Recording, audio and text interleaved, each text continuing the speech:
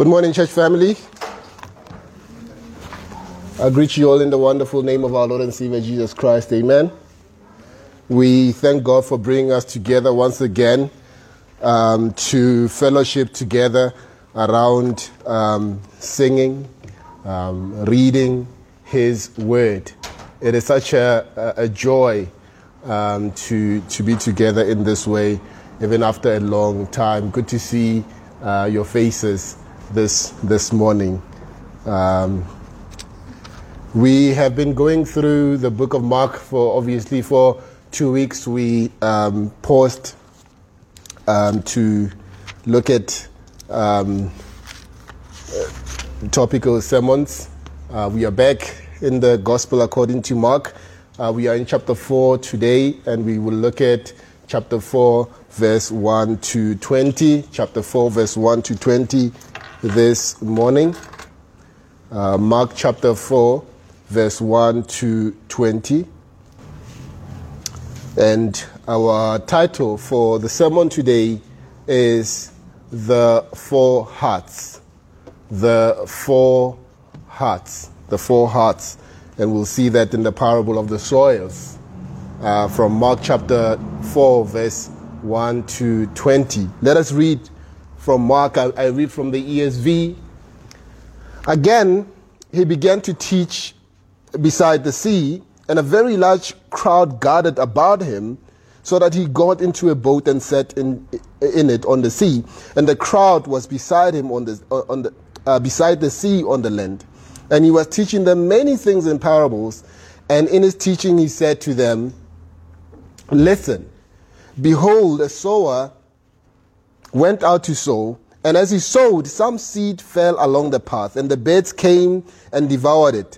Other seeds fell on the rocky ground, where it did not have much soil, and immediately it sprang up, since it had no depth of soil. When the sun rose, it was scorched, and since it had no root, it withered away. Other seed fell among thorns, and the thorns grew and choked it, and it yielded no grain. Other seeds fell into good soil and produced grain, growing up and increasing and yielding 30 and 60 and 100-fold. And he said, He who has ears, let him hear." And when he was alone, those around him with the 12 asked him about the parables. And he said to them, "To you has been given the secret of the kingdom of God. And for those outside, everything is in parables, so that they may indeed see but not perceive, and they may indeed hear but not understand, lest they should turn and be forgiven." And he said to them, "Do you not understand this parable? How then will you understand all the parables? The sower sows the word, and these are the ones along the path where the word is sown. Where they hear, Satan immediately comes and takes away the word that is sown in them. And these are the ones sown on rocky ground, the ones who, when they hear the word, immediately receive it with joy, and they have no root in themselves, but endure for a while. Then, when tribulation or persecution arises on account of the word, immediately they fall away. And others are the ones sown among thorns. They are the ones who hear the word, but the cares of the world and the deceitfulness of riches and the desires for other things enter in and choke the word, and it proves unfruitful. But those that were sown on the good soil are the ones who hear the word and accept it and bear fruit, 30 and 60 and 100-fold. This is the word of God. Let us pray. Indeed, Lord, it is your word, and you speak to us in your word. We pray that we will have ears to hear, we will have a heart that cherishes your word, a mind that understands it, and that we will receive it, O Lord. Give us the joy that is found in knowing you. As you speak to us this morning, we pray that the Holy Spirit will help us to understand your truth, to apply it in our lives, to walk in it. In the name of our Lord and Savior, Jesus Christ, we pray. Amen.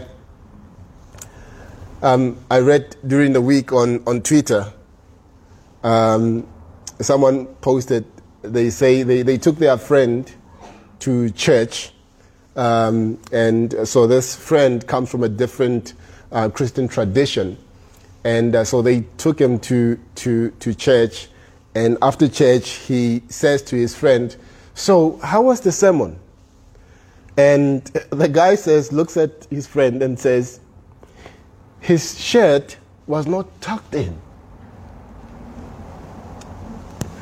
All the while the preacher was preaching, the only thing that he was concerned with was the fact that his shirt was not tucked in. He doesn't know where the preacher was preaching, the passage that was opened, what the preacher said in explaining the passage, what the preacher said in applying the passage. All that he was worried about was his shirt was not tucked in. There are so many things that can distract us from the Word of God, aren't there?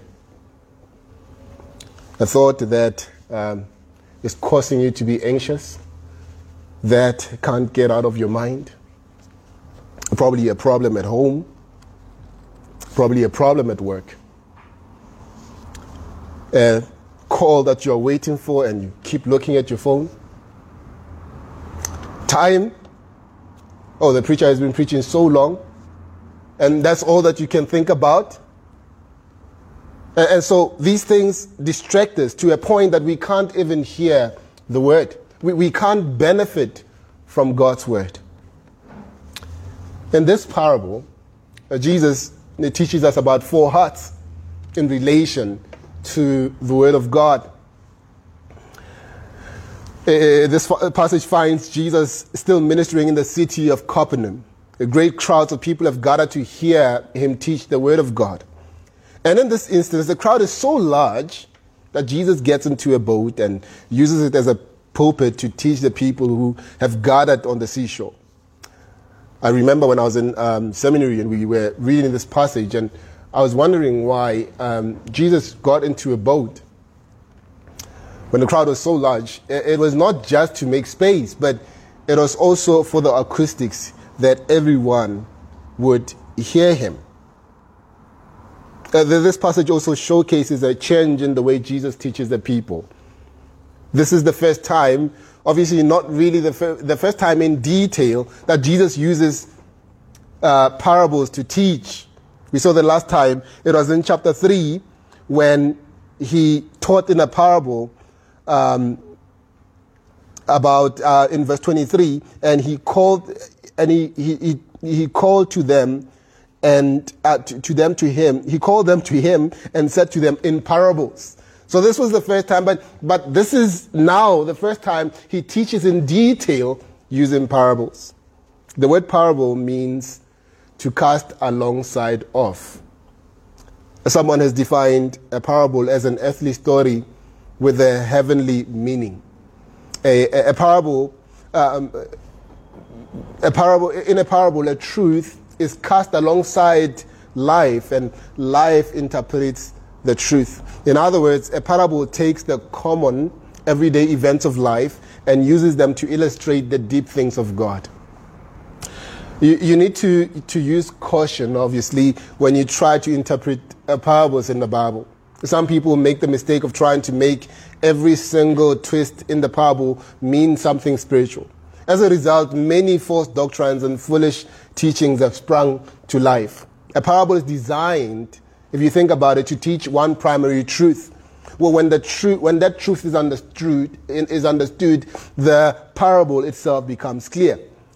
Jesus often used parables in the Gospels. In fact, there are nearly 60 of them when you read the Gospels as a collective. Why did Jesus preach in parables? Well, the answer to that question we find in verses 11 to 12. He used parables to reveal truth to those who were open to what God was saying, and to conceal truth from those who had closed their minds to what God was saying. It wasn't that Jesus was intentionally trying to send people to hell. He was merely giving them what they wanted. They had heard the truth preached, and they rejected it. Jesus began to preach in a fashion that required people to think about what they were hearing. Does that make sense? The preaching, he preached in such a way that in order to hear him, you had to think about it, to show that you are really engaged in it. And it was in such a simple way that one could not make an excuse that I was intellectually challenged and so I couldn't hear what Jesus was saying. He made it so clear, using everyday imagery. Those who were sincere and hungry for the truth would have that truth revealed to them. Those who were close-minded to the truth would have that truth concealed from them. He was simply giving them what they desired. Today we're going to consider the parable of the soils. A lot of people, I read during the week that, a lot of people think of this parable as the parable of the sower. But you will notice that there's only one sower and there's only one seed, right? And there are different types of soils here. So the parable is not really about the sower, it's about the seed. And the parable was told to the multitudes in public and explained to the disciples in private. And in explaining this parable, Jesus tells us what each element of the parable means. Everyone who heard this parable could immediately relate to what Jesus was saying. They all had seen a farmer walk into his field and begin to sow into that field. They all had seen the crop spring up and begin to grow. Jesus used this common scene to teach a deep spiritual truth. He tells us that the sower is one who sows the word of God. When he explains the parable, it might be the Spirit of God, a preacher, a teacher, a friend who shares the gospel, a missionary, a gospel song, even a gospel tract, or one-on-one witness. The seed is the gospel itself.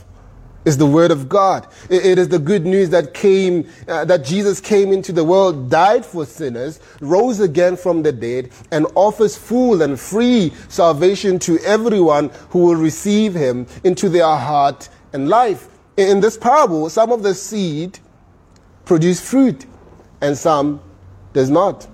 The problem, you will notice that it does not lie with the seed.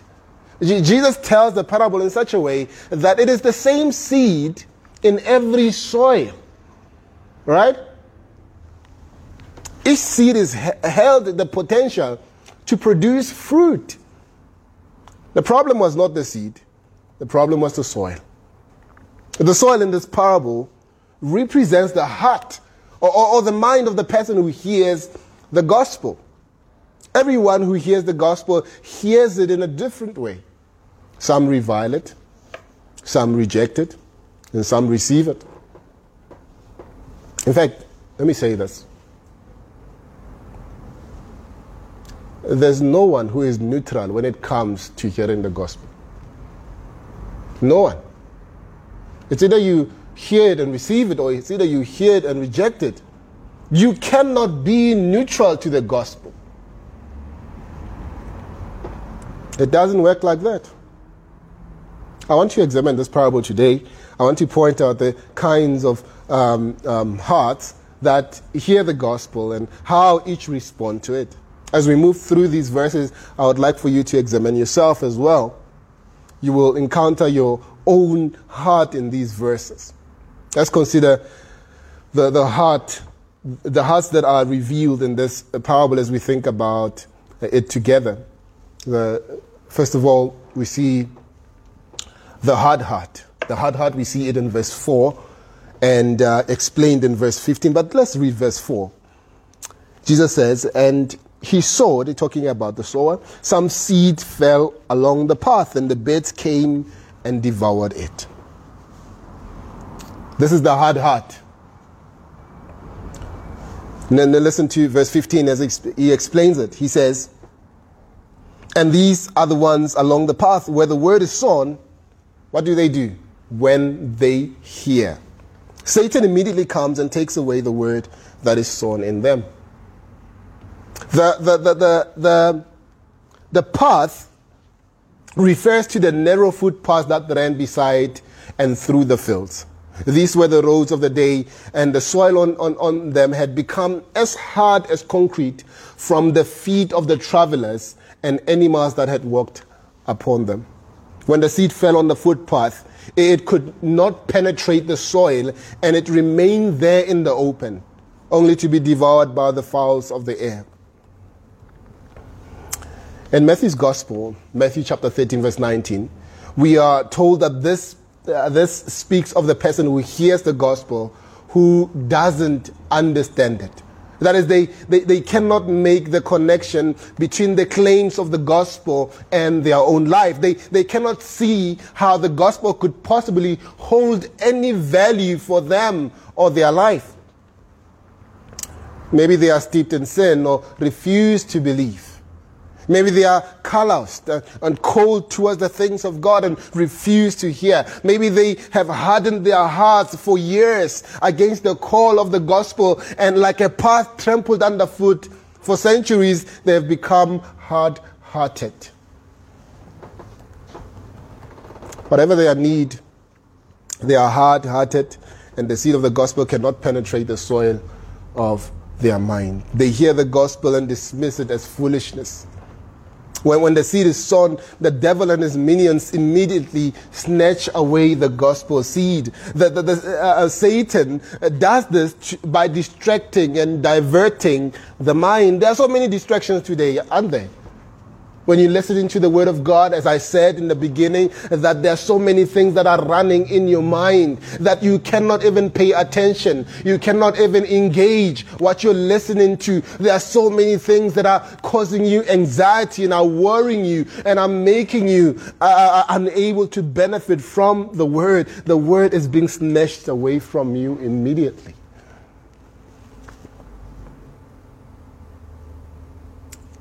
Sometimes we teach our kids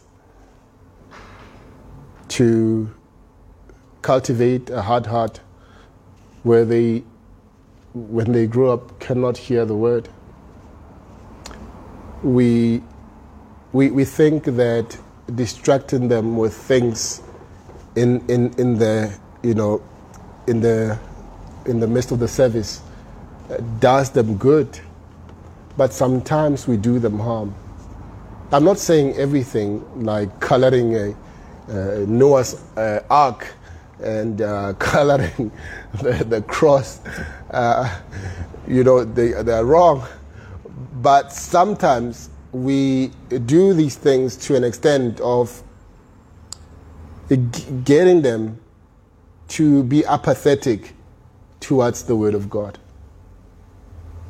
But when we teach them not to think about truth, when we get home, we never say, "What did you learn at church today? What is it that stood out?" It's obviously, we're not expecting them to memorize everything that they heard. You as an adult cannot memorize everything that you hear, but what is it? What is it that you heard today? What is it that you did not understand? What is it that you appreciated? What is it that you did not agree with? We forgo asking them questions that eventually plants seeds in their hearts. No wonder why after they leave our homes, they leave our faith as well. Because the word did not penetrate. Satan does this by distracting and diverting the mind. He causes them to forget what they heard by focusing their thoughts on earthly matters. All right? We think about a lot of things. We think about things sometimes that have no eternal effect on us. Lunch. You know, the game that is playing after church, or probably playing during the church. You're wondering what the score is. This causes the person to become even more hardened against God. The person has a heart that is not prepared for the work of grace leading to salvation. The seed, if you notice here, was good. It was good. The problem was not the seed, but the soil was unprepared to receive it. The seed could not penetrate the soil. The seed could not germinate. There could not be life. There could not be fruit. This is a picture of a lost mind, a hardened heart. Now let's look at secondly. Not only do we see the hardened heart, we see the confused heart. The confused heart, verses 5 and verse 6, explained in verses 16 to verse 17. Look at verse 5 and 6. Other seed fell on rocky ground, where it did not have much soil, and immediately it sprang up, since it had no depth of soil. And when the sun rose, it was scorched, and since it had no root, it withered away. Look at verse 16 and 17 in explanation of this parable. And these are the ones sown on rocky ground, the ones who, when they hear the word, immediately receive it with joy. Verse 17, and when they have no root in themselves, but endure for a while, then when tribulation or persecution arises on account of the word, immediately they fall away. The stony places, the rocky ground, are common in Palestine. Often there will be an outcropping of a limestone rock covered with a thin layer of topsoil. This soil looks like it is ready to be sown in. This ground looks good and productive, and seed cast here will germinate and quickly spring up into a promising plant. But because there is no depth of soil, and as soon as the sun beats down on the tender plant, it withers and dies without producing any fruit. This kind of soil speaks of the mind or the heart that makes an emotional response to the representation of the gospel. This is seen in the words, receive with gladness, right? Immediately receiving it with joy. Perhaps this person, he heard the gospel and said, this is just what I need. I might as well give Jesus a try. Perhaps they came to what many call an altar and prayed because a friend did. Maybe they tried to use Jesus as a spare tire in a moment of crisis. They ran to him in their trouble and abandoned him when the trouble passed. Perhaps they were in an emotional service. They got caught up in the moment and made a profession. This once happened to me. This happens a lot in revivals and youth meetings. I was in a youth camp. I was about 17 years old. And there was this emotional atmosphere. And I was crying. And my friends were going, to whatever, in the front. I don't want to say the altar, but going to the front and giving their lives to Jesus. And I was left behind, but I was crying because one of my friends had given this sad testimony. And because of the testimony, that had nothing to do with the gospel, by the way. It was not a testimony of the gospel, but a testimony that was said. And because of that testimony, I went to the front and sang along and cried some more. And I was prayed for, and they said, you are saved. And the next coming week, I showed that I was not saved. Perhaps they had a shallow presentation of the gospel they had a shallow presentation of the gospel that presents the benefits of salvation but does not share the costs. This person knows nothing about repentance, dying to self and turning away from the old life. They didn't hear that. Maybe they got into one of those services where the preacher has people bow their heads and repeat after him and raise their hands where they were saved. Do you know that it's one of the evangelical tricks, right? You with every head bowed and every eye closed, come to Jesus. I see that hand, my brother, when there's no hand. I see that hand, my sister. And because all eyes are closed and heads are bowed, and you are thinking, oh, there's a hand raised, now you raise your hand. And so there's this manipulation, evangelical manipulation that is going on. I see that hand, my sister. I see that hand, my brother. Oh, just give your life to Jesus. Give your life to Jesus. Don't worry about it. Just come. All of these things and emotional, and you just want to raise your hand and come to the front. Many millions have been inoculated against the gospel by some flimsy gospel presentation and by a profession of faith. Whatever happened, they made a profession, they were excited, they are active, and they are accepted as the real deal. But because they have no depth to their profession, they fall away when the persecutions and tribulations associated with knowing Jesus arise. You see, when Jesus calls you, he calls you to come bear your cross and follow him. Jesus is not calling you to a path that is carpeted with roses, with rose petals. Jesus is calling you to a life where persecution will arise on account of the word, where pain will arise, where you will be grieved, where you will face difficulty. It will come. This is not like some kumbaya where there's this atmosphere. It will be difficult. You might be hated because of your faith. You might be persecuted because of your faith. And just because you're a Christian does not mean that you won't be sick. It does not mean that you won't experience trouble in your family.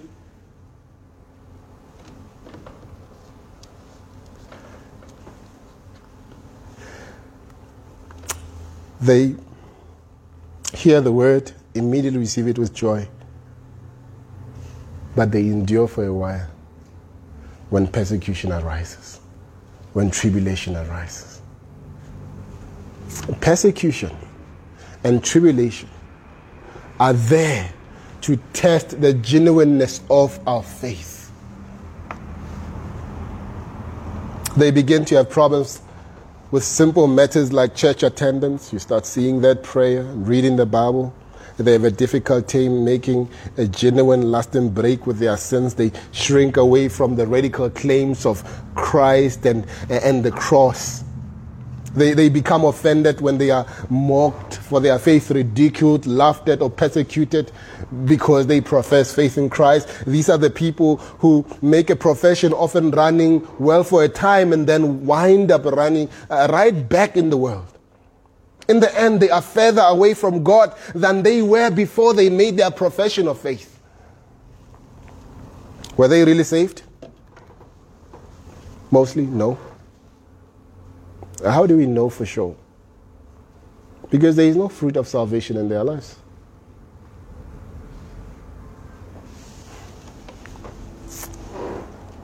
A fruit tree that does not bear fruit all its lifespan is as good as dead, isn't it? I mean, what do we expect from a banana tree? We expect bananas. And by the way, when a profession of faith is real, it will last. We often call these types of people backsliders or carnal Christians. In my opinion, they have never been saved, most of them. If the Lord saves your soul, he will change your life. When you fall in sin, you won't be comfortable in that sin. You want to run out. You are not comfortable. You're like David who felt sickness in his bones. Who couldn't sleep at night because of his sin that he was concealing. He says, the heavy hand of the Lord was upon me.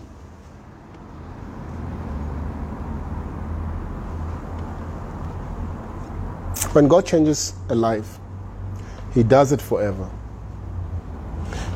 What he does in you will last. You may fall, yes. I'm not saying a Christian will walk perfectly, but you will not stay away from his house, his presence, his throne, his word, his people. You will not be able to stay away out of his will.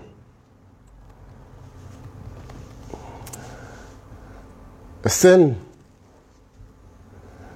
is the most destructive thing.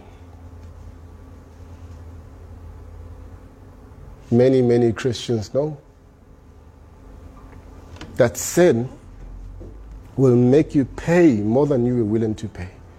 It will take you further than you wanted to go, leave you longer than you wanted to stay. Many Christians have experienced the spikes of sin, how piercing it is, how deceptive it is. There are times when we sit down and look at our lives and we ask ourselves, how did I get here?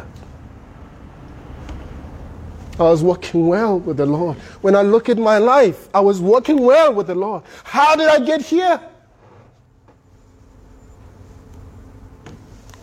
When you look back, if you're honest with yourself, you will see compromise upon compromise upon compromise.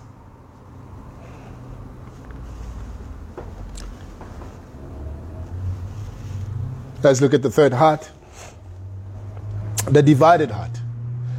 The divided heart, we see it in verse 7 and explained in verse 18 and 19. The divided heart, look at verse 7. Other seed fell among thorns, and the thorns grew up and choked it and yielded no grain. Look at verse 18 and 19 in explaining this. And others are the ones among thorns. They are the ones who hear the word. But the cares, listen to this, the cares of the world and the deceitfulness of riches and the desires for other things enter in and choke the word, and it proves unfruitful. The divided heart. This soil looks like it is ready to be sown, but underneath the surface are the living roots and seeds of thorns and weeds. The soil has been tilled and the thorns have been cut down, but the roots are alive and well just under the surface. When the seed falls, it springs to life quickly and gives every indication that a good harvest will follow here. When the seed springs to life, so do the thorns and the weeds that were already there, and they soon choke out the tender plant. The young tender plant withers and dies without producing any fruit at all. This is a picture of a person who tries to have the benefit of the gospel while still clinging to the old life of sin. They want them both. I want it all. Right? They want it all. Without a conscious break from the old life of sin, this person does not have a chance to be saved. That the seed of the gospel cannot survive to produce fruit in a heart filled with other things. The seed will have the ground, or sin will have the ground, but it cannot be shared. Jesus said it was the cares of the world, the quest for earthly riches, and the lust for the things of this world that spelled disaster for this kind of seed. The soil. This kind of person begins well, but soon fades away because they're having their profession choked by the sin of the world. I wonder, I always wonder when I read this passage, how does one still continue believing the prosperity gospel? How?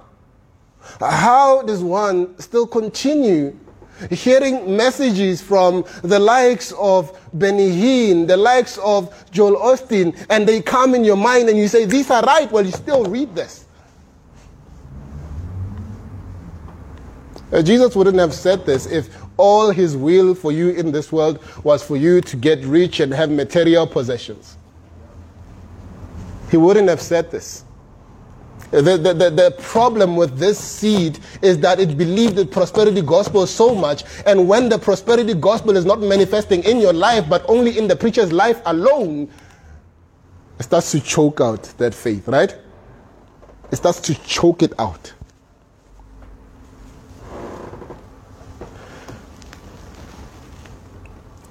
If the prosperity gospel was true, we will all come with private jets to church. It would not just be one man.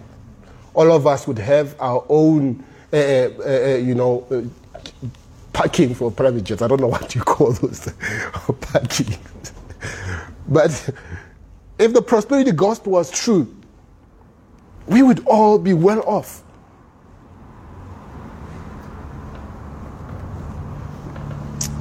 The seed, you ask, were they really saved? No. How do we know? There's no fruit of salvation again in their lives. When Jesus comes into a life, he causes the redeemed person to make a clean, clear break with the old life of sin. And I will say it again, we like to look at people who had made a profession of faith and who back out who are back out in sin, and they say they are backslidden and out of God's will, or they are carnal Christians. By the way, there's no idea of a carnal Christians in the New Testament. More likely, they have just never been saved to begin with. There was a contemporary of Billy Graham, who was also, I forgot his name, who was also an evangelist for about 23 years. And 23 years later, he, rejected the faith. And he was on CNN with another apologist, someone who is a defender of the faith. And they were there, and the news anchor was saying, how about this individual? And this guy was so proud that even though he was 23 years, he could reject the faith and show it for being false for what it is. And the apologist was asked that question, what do you think about this? And he says, I wonder how you could do it longer than Judas. Judas, at least it took him 3 years. How did you even manage to do it longer than him? And today I think there's, if you even go on the internet, there's so many people rejecting the faith, aren't they?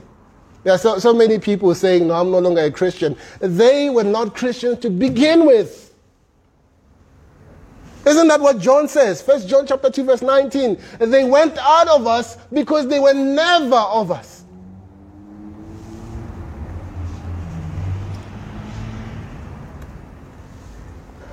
Preachers have fed a generation the lie of easy believism, and have failed to tell lost people that a holy God demands repentance along with faith before a lost soul can be saved. If you have made a profession and there has not been a change in your life, then you need to repent. You need to repent and call on Christ for salvation. Let's see the last soil. Before I go here, on Monday, my wife and I are driving, and I say to my wife, Sunday's passage is Mark chapter 1, verse 1 to 20. About the soils, and I start to explain it. She says, when I read that passage every time, I shudder. I become a bit scared. And I never thought about that. And I said to her, what do you mean you get scared? And she says to me, have you actually thought of yourself as the fourth soil? And that's when I was like, okay. Because I see myself oftentimes, sometimes the cares of the world seems to distract me. Sometimes I get distracted even in reading the word. I ask myself, what was I reading?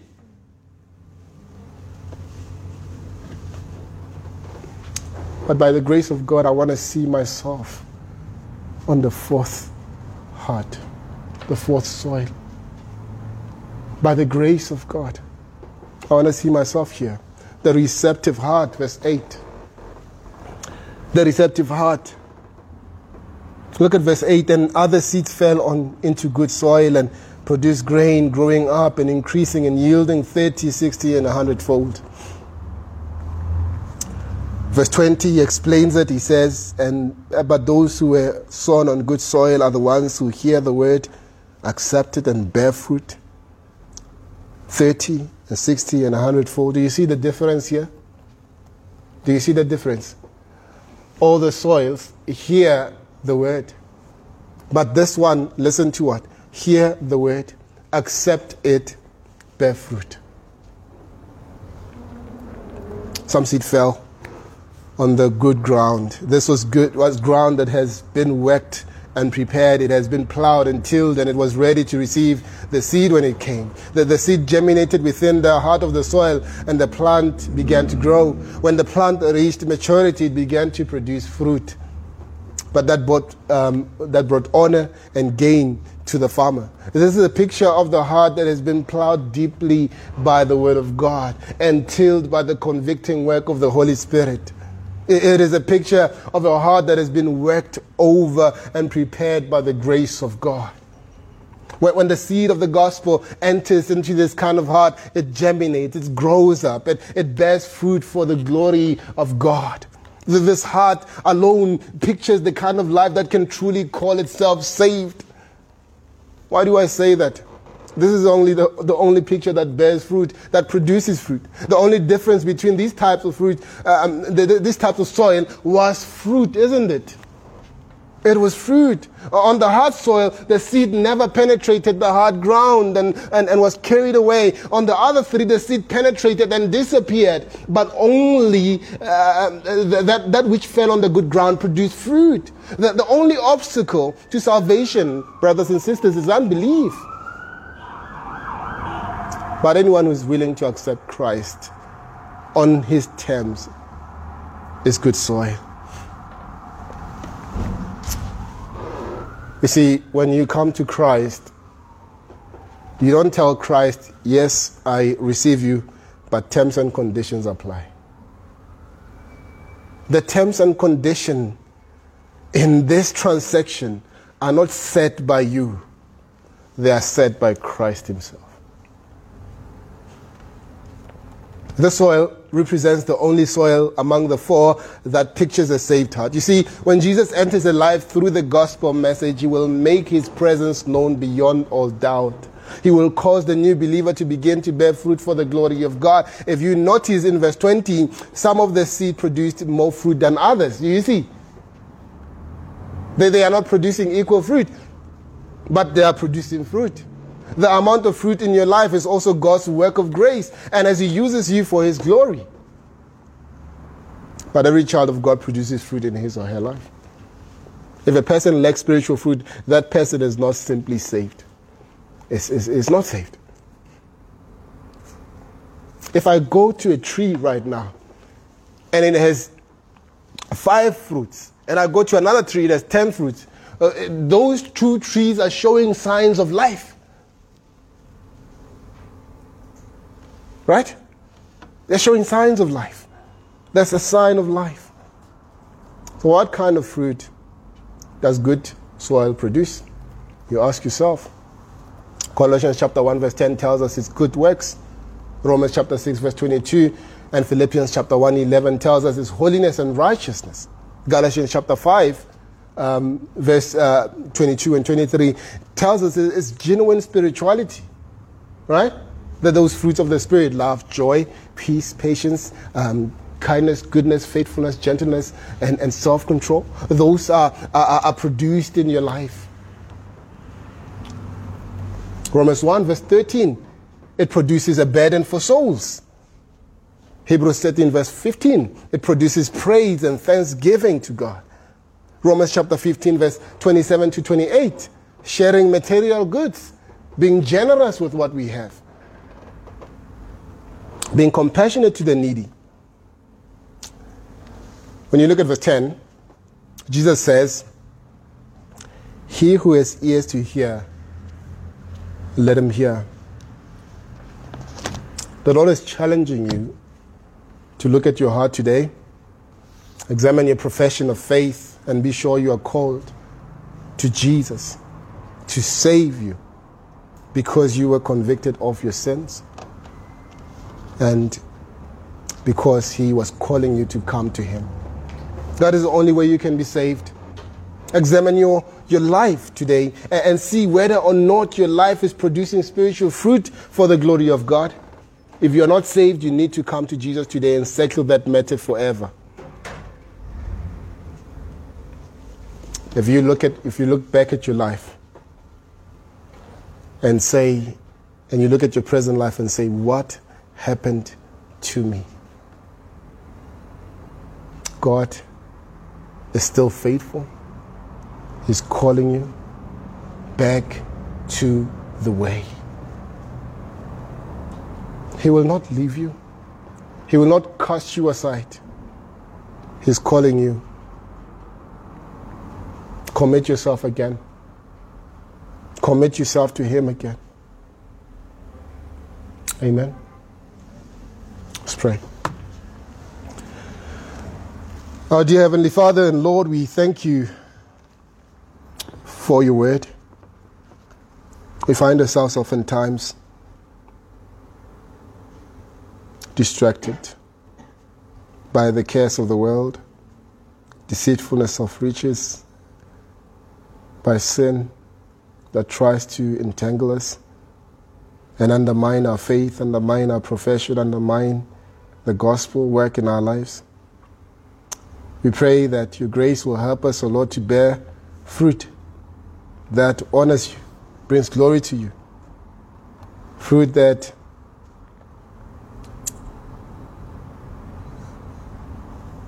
really is honoring in your sight. May we produce that kind of fruit, Lord, that honors you. The kind of fruit that pleases you. Help us, O Lord, to walk in a way that you have set before us. In Jesus' blessed name. Amen.